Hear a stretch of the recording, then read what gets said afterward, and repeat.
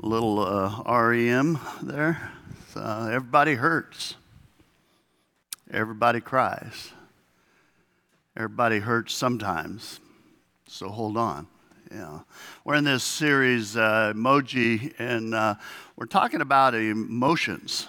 And if you weren't here last week, I would really encourage you go to faithfellowship.com and watch the service or listen to our podcast on iTunes because it's kind of foundational. I mean, you'll be able to understand today, but it'll kind of help you through this whole series. We talked about the fact that we are created fearfully and wonderfully, and that you are one of a kind, which means there's never been another person like you. You're unique. You have your own gifts and talents, your own temperament, and your own emotional makeup. And last week we talked about how our emotions are not easily understood. It's not easy to define them. At times, our emotions kind of bang into each other, so to speak. They affect one another. And so it's hard to get a handle on them at times. And if it's difficult for you to kind of process your emotions, those around you, it is even more difficult. And so the question is, what are you communicating? How are other people interpreting your mood? And the bottom line is emotions are very, very complex, very complex. And I asked last week, you feeling all right? I mean, it's a complicated question, isn't it, when people ask it? The fact is, should you tell the truth to them? What's the answer to that? Is it an overall assessment of life in general? Or is it contextual when they ask, based on what's going on right now in your life? I saw a post the other day, and it asked people to describe their emotional state in one word. And then it had parentheses underneath it says, no cuss words, please. But one word to describe your emotional state. How would you answer that question? I thought it was interesting. After the service last week, people were sharing some of their struggles that they're going through. And here's the words that stood out to me as I listened to people. Numb, frustrated, anxious. I had numerous people that said afraid, angry, hopeless, unsettled, or angst up. And what I've learned about people, some people keep a mask up, so to speak, and they don't share much. Other people, well, it's all out there, Anybody that'll listen, they will just pour it out. And as I look at our world today, I'll just say this. It's curious and challenging at times. For centuries, there were 7 basic emotions that have been recognized. Some say 6, but they're basically the same things. Anger, surprise, disgust, happiness, fear, sadness, and contempt. According to some experts in the field today, recent studies have contended that there are almost 40 basic emotions, but get this, resulting in 30,000 variations. That's really complex, isn't it? The gospel indicates that our emotions are from God, that we were created with emotions. Jesus had emotions, which I think is really, really good news because it means he's dealt with what you and I deal with on a regular basis. Jesus understands us. When you look at Jesus' life, his experiences, his relationships, his struggles, you find all 40 of those basic emotions played out in the Gospels.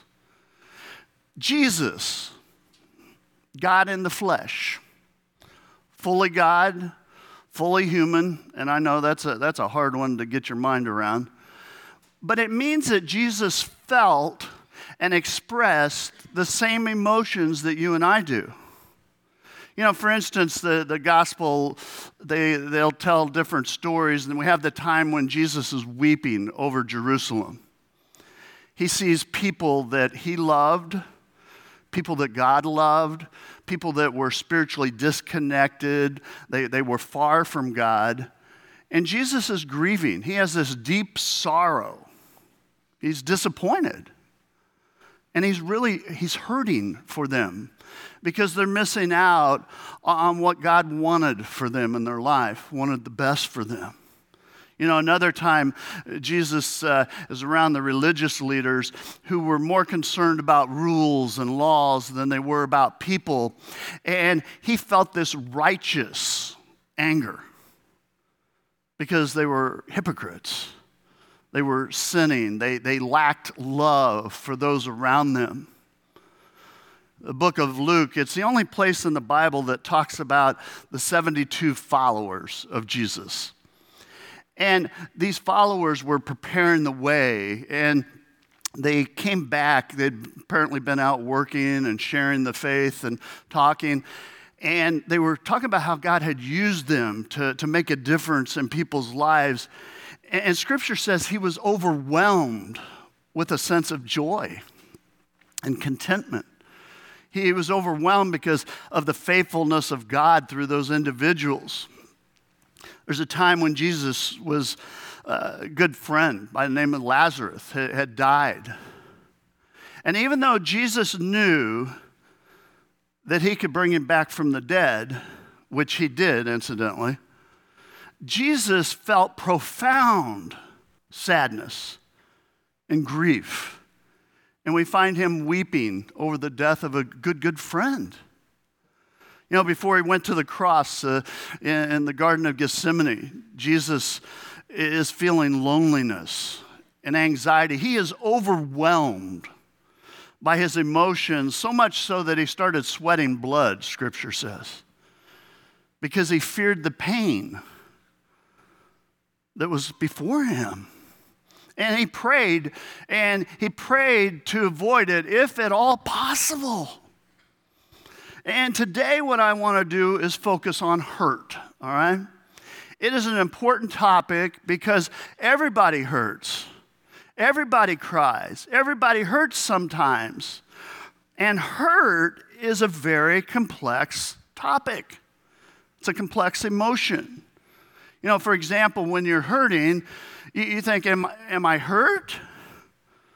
Or am I sad? Or am I just disappointed? You know, did somebody intentionally hurt me? Or did I get hurt just because of the situation? You know, am I frustrated? Am I discouraged? Am I mad? Sometimes when it comes to hurt, it's very, very difficult to understand and to process. And I want to look at a story. It's in the Gospel of Luke. And just a little context before we jump in. Jesus had just preached a very famous message. It's known as the Sermon on the Mount. And Scripture says this, Luke 7, says, "So afterwards Jesus went with his disciples to the village of Nain, and a large crowd followed him. A funeral procession was coming out as he approached the village gate." Now I want you to try and picture this and understand that a funeral procession then very different than today. I mean, today we'd have a lead car, there'd be flashing lights, you'd have a hearse, the casket would be inside the hearse, and then you'd have a procession of cars that are following. You're heading to the cemetery. Back then, people walked. And what's very interesting to me is it was quite common for families to hire professional mourners. They would process. They many times would be playing instruments, flutes, tambourines, and they would wail and cry out, and they would lead the crowd. And you go, well, why would they do that? Well, it was a way of representing the deep grief that was being experienced by family and friends that had gathered. So Jesus happens upon this situation, this loud and crazy scene, and we don't know a lot about the situation, but we know a few things. Scripture says the young man who had died was a widow's only son, and a large crowd from the village was with her. So what we know in this is that we have a funeral. We have a mom. We don't know her age. You know, she could have been 20. She could have been 40, 60. We do know she's a widow, but we don't know when or how her husband died. We do know that her only son has died. But we don't know his age either, do we? I mean, he could have been 12, 22, 32. We just know that this young man had died the previous day. And you go, well, how do you know that? Well, just history tells us that. In that day, a burial would have taken place the next day due to the fact they couldn't preserve the body. But more important was it was honoring the Jewish tradition of how you do things. And so we have this woman who's lost a husband, and now she's lost her son.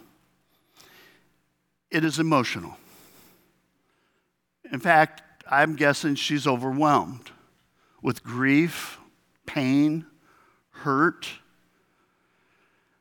Scripture it goes on to say this in verse 13. It says, when the Lord saw her, and I'm just going to stop there. When the Lord saw her. That phrase you find throughout the Gospels. And just a quick read as I went through, there are more than 40 times that I could find where it was recorded that Jesus saw someone. And I know what you're thinking. You go, well, didn't he see everybody?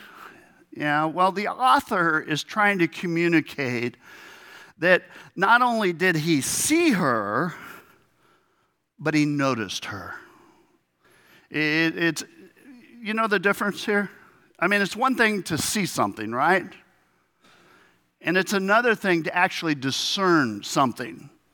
There's a difference between looking and truly seeing. You know, for instance, I love my wife, and I will see her. But on occasion, she'll like get her hair cut or color it. I see her, but I didn't notice. Now, this is a freebie. Guys, listen up. This is some advice, all right? I'm just saying, 2 or 3 times a week, just take a risk and go, your hair looks great. Did you do something with it? You know. See, it wasn't a waste being here today. I'm also going to stereotype a little bit. Women notice everything. Some men learn to notice things, all right? So Jesus sees this woman, and he notices her. In the middle of this chaos, he's very discerning. And when Jesus saw her, he recognized this deep and profound pain that she had. And what was the emotion of Jesus? I mean, what did he feel in that moment? Well, I think the same thing he feels when you're struggling. You know, when you're afraid, when you're struggling in a relationship, when you're not sure if you can pay the bills or not. You know, he feels what's going on in your life when you've been praying and praying and praying for a child who's making crazy decisions. You know, when you're aching and hurting and believing that everything will be okay, Jesus feels the same thing for you when you're hurting. Jesus saw her. He zeroes in on it. It says his heart was overflowed with compassion. It just poured out. You know, that Greek word for the word compassion, it means to feel from the gut. You know, it's the idea of having that kind of feeling in the pit of your stomach. You know what I'm talking about? You know, it's that feeling you have when you come upon an accident on the highway. There's that sinking feeling in there. This is awful. You know, you see first responders, you know, gathered around. They're frantically going places. It's gut-wrenching. That's what we're to hear here. In fact, I'm convinced somebody needs to hear this morning. See, God knows what you're going through. You know, God sees you. God sees the pain. He hears the cries of your heart. He zeroes in on it. I mean, he knows when you're trying to catch your breath, when your heart rate accelerates. I mean, he knows when you feel desperate or afraid or anxious. He knows when you're hurting. He knows when you're experiencing pain in your life. Friends, the Lord sees you. He sees you when you're praying and praying and praying about that situation, when you're struggling with some relationship. He sees you when you're not sure when you're going to get that next job. He sees you when you're frustrated and desperate. He sees you, he notices you, and he cares. Jesus sees this grieving mom, and he shares her hurt. You know, Jesus says something really strange then. Don't cry, he said. Well, things are going to get interesting now. Don't cry. I'm thinking, what? Her son just died. What? You got to be kidding me. Don't cry. But it gets really interesting here. The fact is, it says, then he walked over to the coffin and touched it, and the bearer stopped. Again, coffin, very different in that day than it is today. You know, coffins in that day were generally just a flat board, open on all sides. And it usually was resting on a cart with wheels. The body was there so everybody could see it. Jesus walks over, the scripture says he touches the coffin. It's the board that the body's on. You go, well, what's the big deal? Scandal. Scandalous. People would have gasped at what just happened. You see, the Pharisees, they were all about rules. In fact, they had 613 very strict rules and laws. Most of them were based off of Moses' law, but it took things to the extreme, all right? They tended to focus on the outside, the image, so to speak. And so one of the laws of Moses was you don't touch a dead body. Well, the Pharisees go, well, we need to do more than that. You can't touch something that touched something that touched something that touched something that touched the dead body. You get what I'm saying here? You go, well, why? Well, because you're unclean at that point. This is a big deal, especially for a priest to do that. Jesus is known as a prophet, a priest. He's claiming to be the Son of God. Jesus reaches out and touches the coffin. See, there's a line. Don't go there. Jesus goes, and he does it anyway. That's one of the things I love about Jesus. You always find him crossing that line. You know, every time the religious leaders of the day, the Pharisees particularly, they draw a religious line. They go, you can't do that. Jesus would go, oh yeah? Oh, watch this. Why would he do that? Because love crosses lines. Love always crosses lines. That line that you feel right now, that's keeping God at a distance. Friends, Jesus crossed that line for you. Jesus eliminated the line. Why? Because he wanted to bring you closer to God. See, religion distorts God.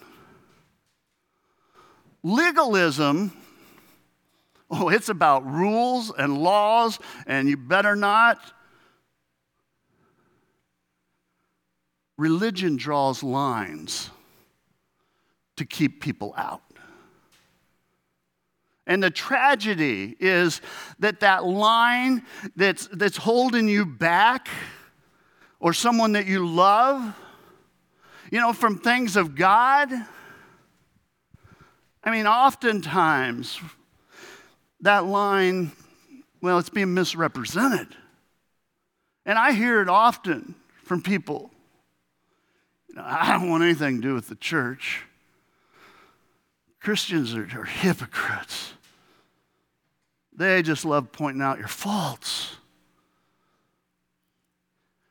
Christianity, friends, is not about religion. It's about a relationship with God through Jesus Christ. Religion is often about drawing lines to keep people on the outside. Sometimes intentionally. Granted, I think sometimes people mean well, but they just get focused on the lines and get way off track. And I will tell you, if that's the part of the church that bothers you,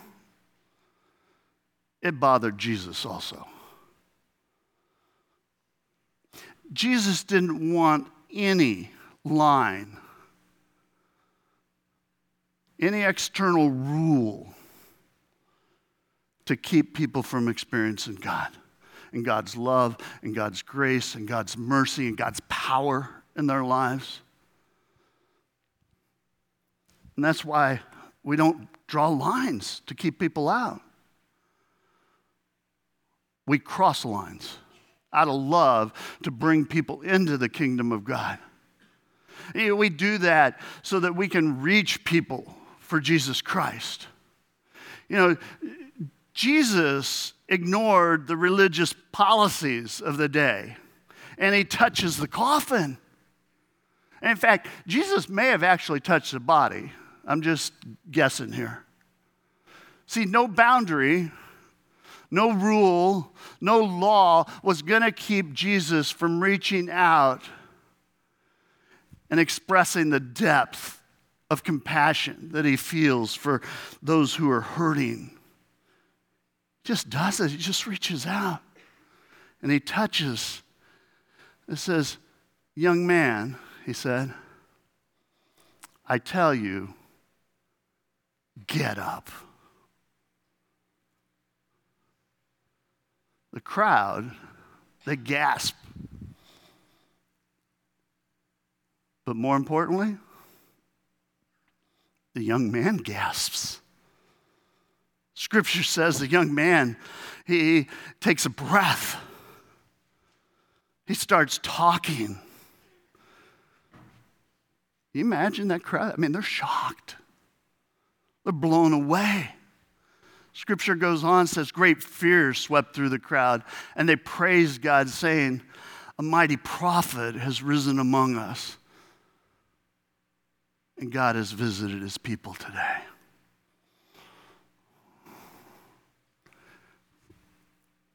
That story is something for us to celebrate.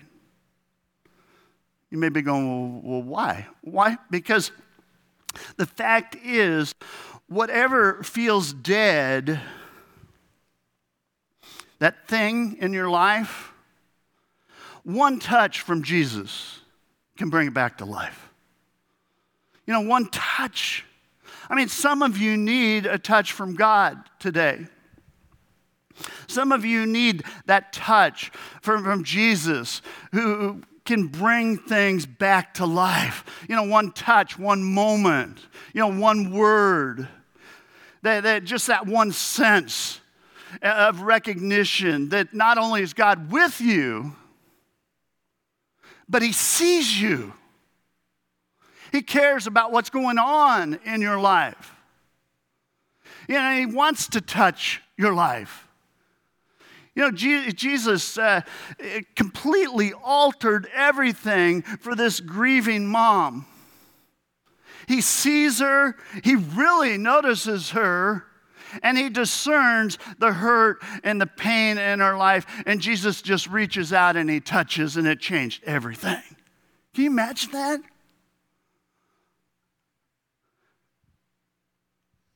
Unbelievable moment.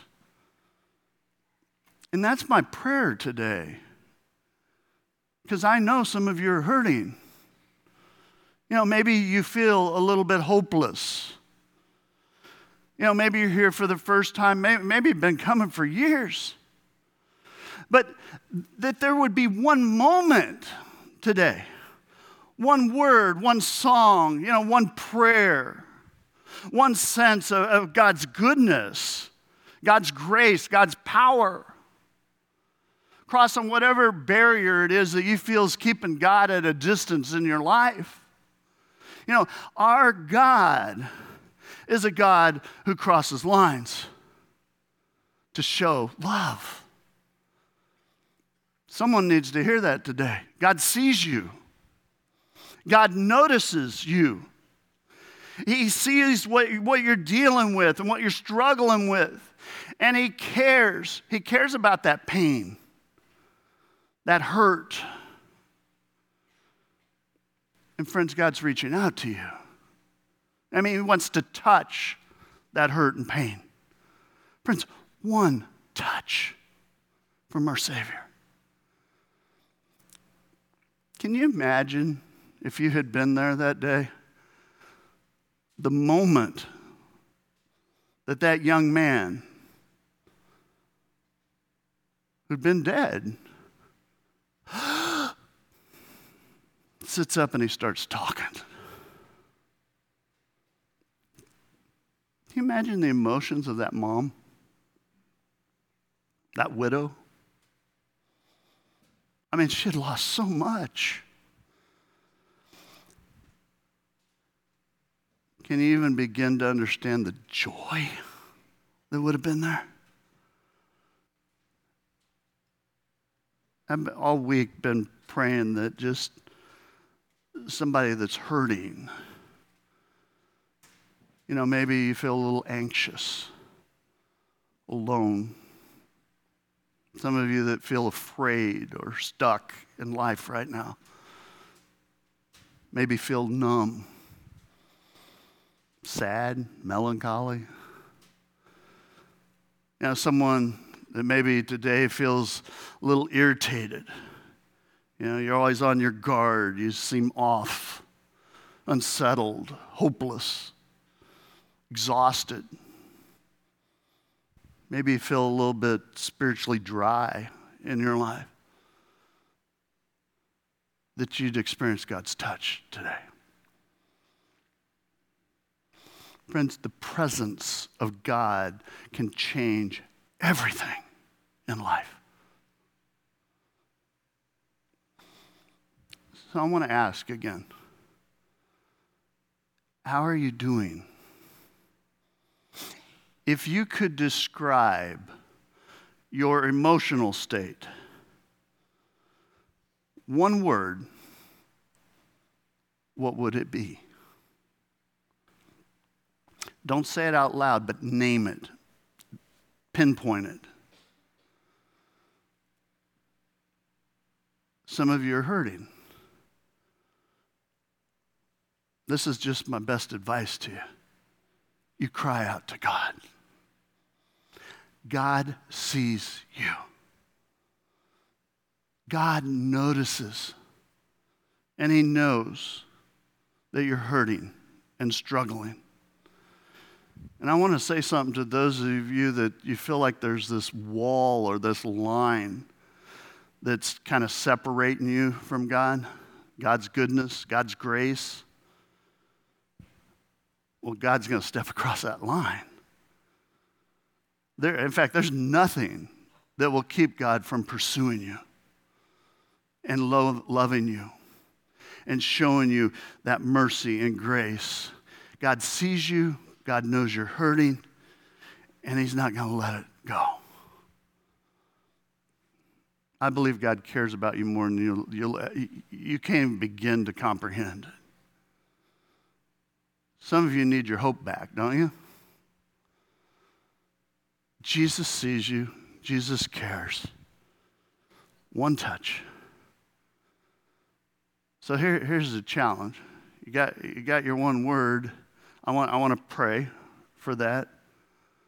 I'd encourage you. You want to see things significantly step up. Take that step forward. You don't have to touch. Just go, I got a word, pray for me. There'll be teams up here to pray for you. Let's bow in a word of prayer together.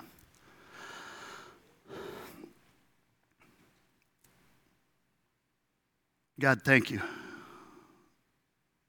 Thank you for seeing us.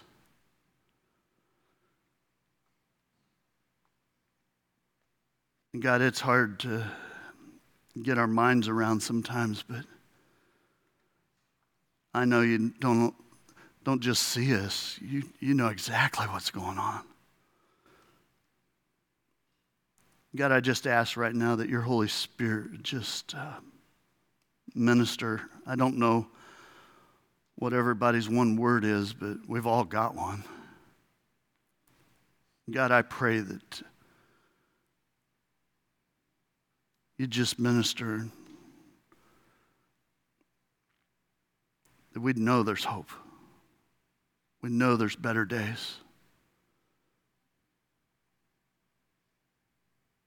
God, we just surrender that one thing to you. Hear our cries, Lord. Hear our prayers. Hear the pain and hurt of our hearts. God, we just ask for your touch today.